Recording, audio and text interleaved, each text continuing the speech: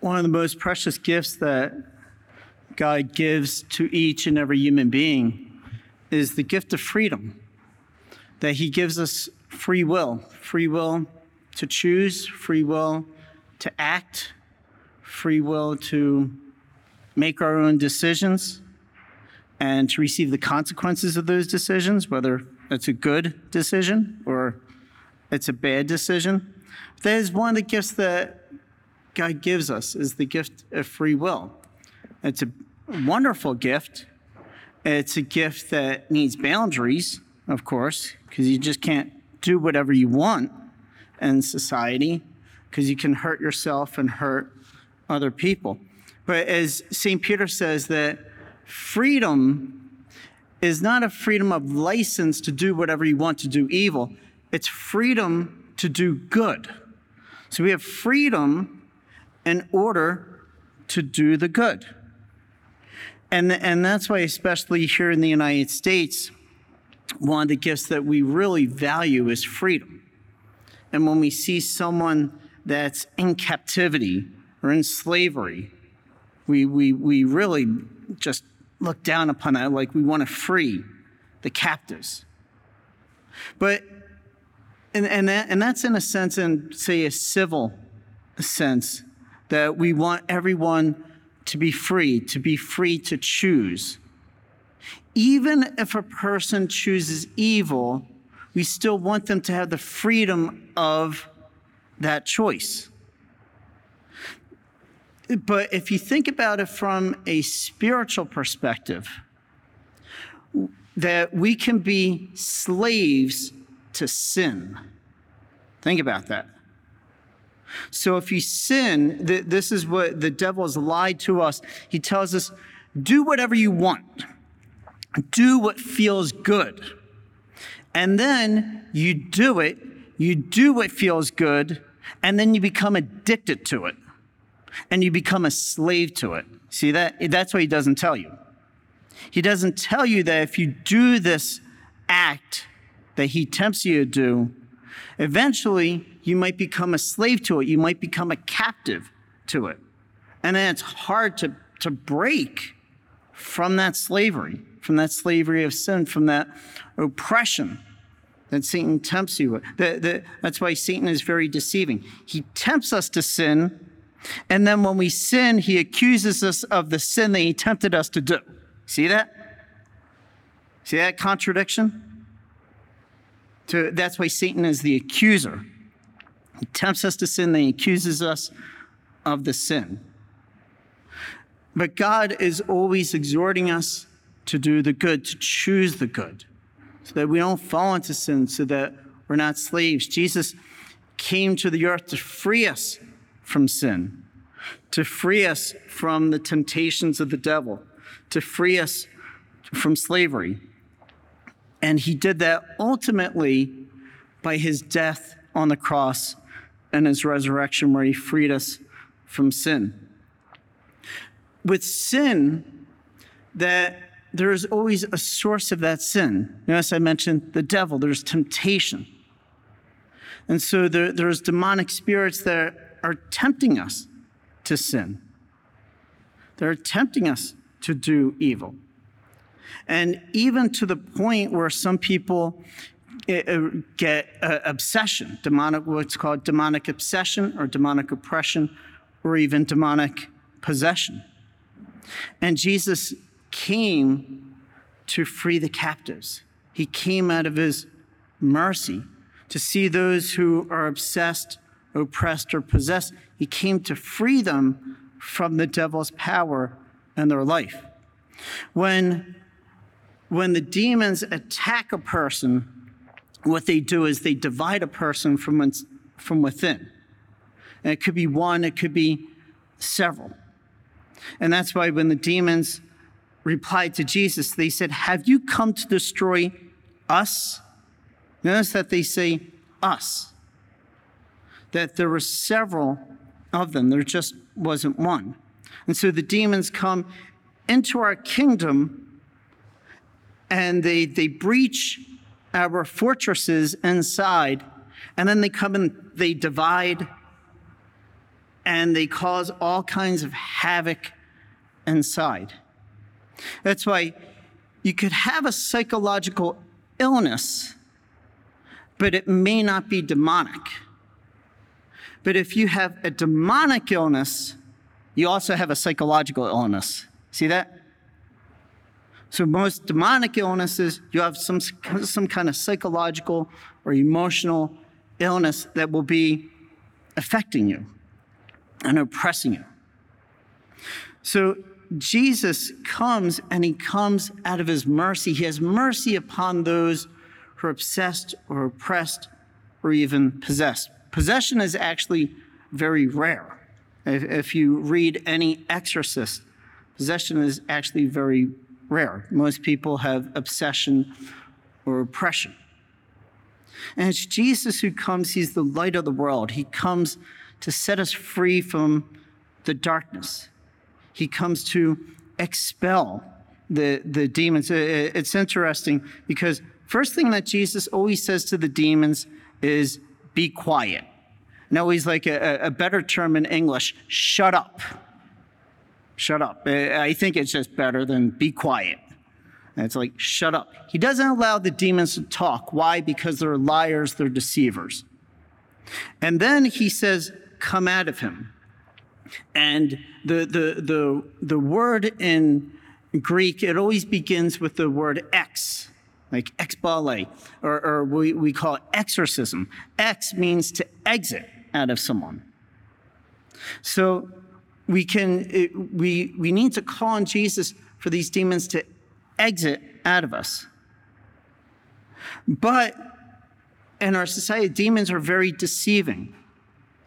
So one thing is, how do people get oppressed or obsessed or possessed? Because they call on these demons, but they don't know that they're calling on demons. What do I mean? Witchcraft, sorcery, magic, the occult, New Age.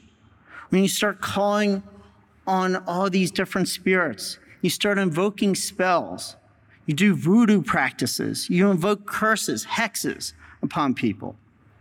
What happens is people think that by doing that they have power over others, power and control over others.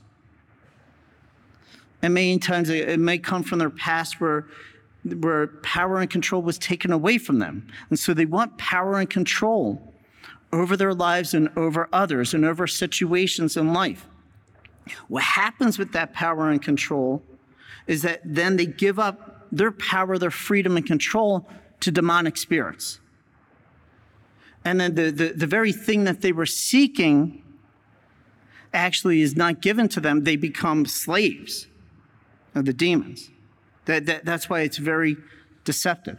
Jesus is the only one who can free us from those demons. We call on Jesus. We renounce the practices that we engaged in. Part of exorcism, if you read Exorcist, is to get the person out of their own free will to renounce the practices that they did, is to get them to renounce it and to call on Jesus. Matter of fact, the exorcists say that the sacrament of confession is actually more powerful than the rite of exorcism. They say that. Father Gabriel Mort says that. Sacrament of confession, more powerful than actually the rite of exorcism. The rite of exorcism is a sacramental. The sacrament of confession is a sacrament.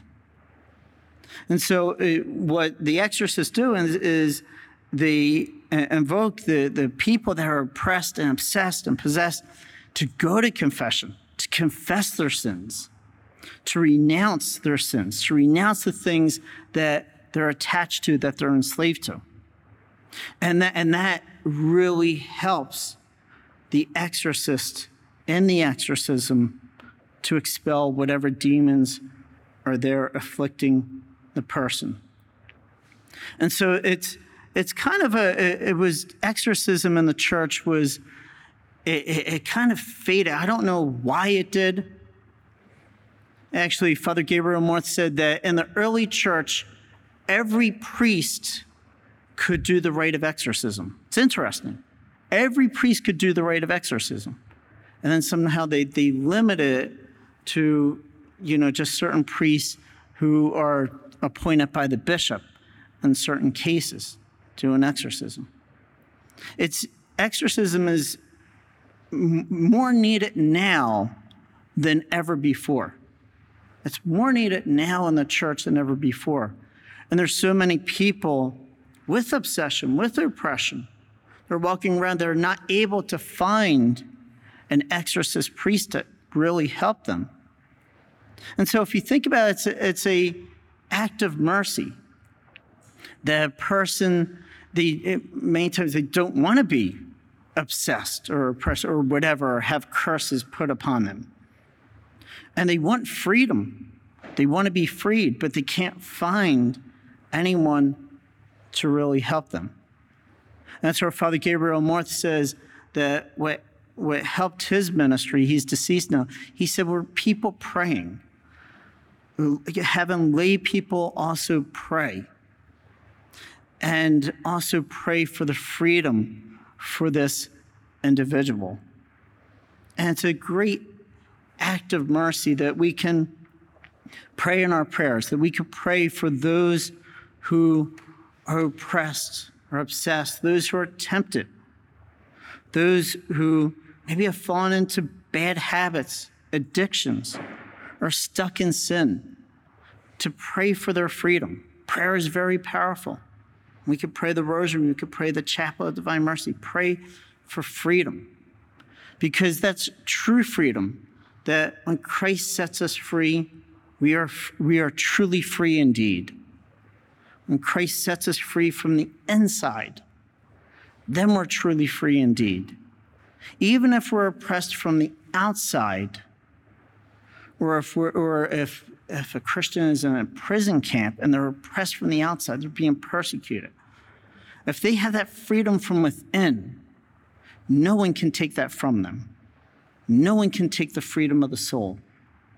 And God can give us that freedom of the soul, that peace of the soul, even in the worst, most dire situations in life. That God will give us that peace, that light, that gift of the Holy Spirit, where we're not oppressed, we're not obsessed. We have peace in our hearts, even if we're being persecuted for our faith. That the peace of God is within us. So let's pray for those who are captive today. Let's pray for that gift of freedom.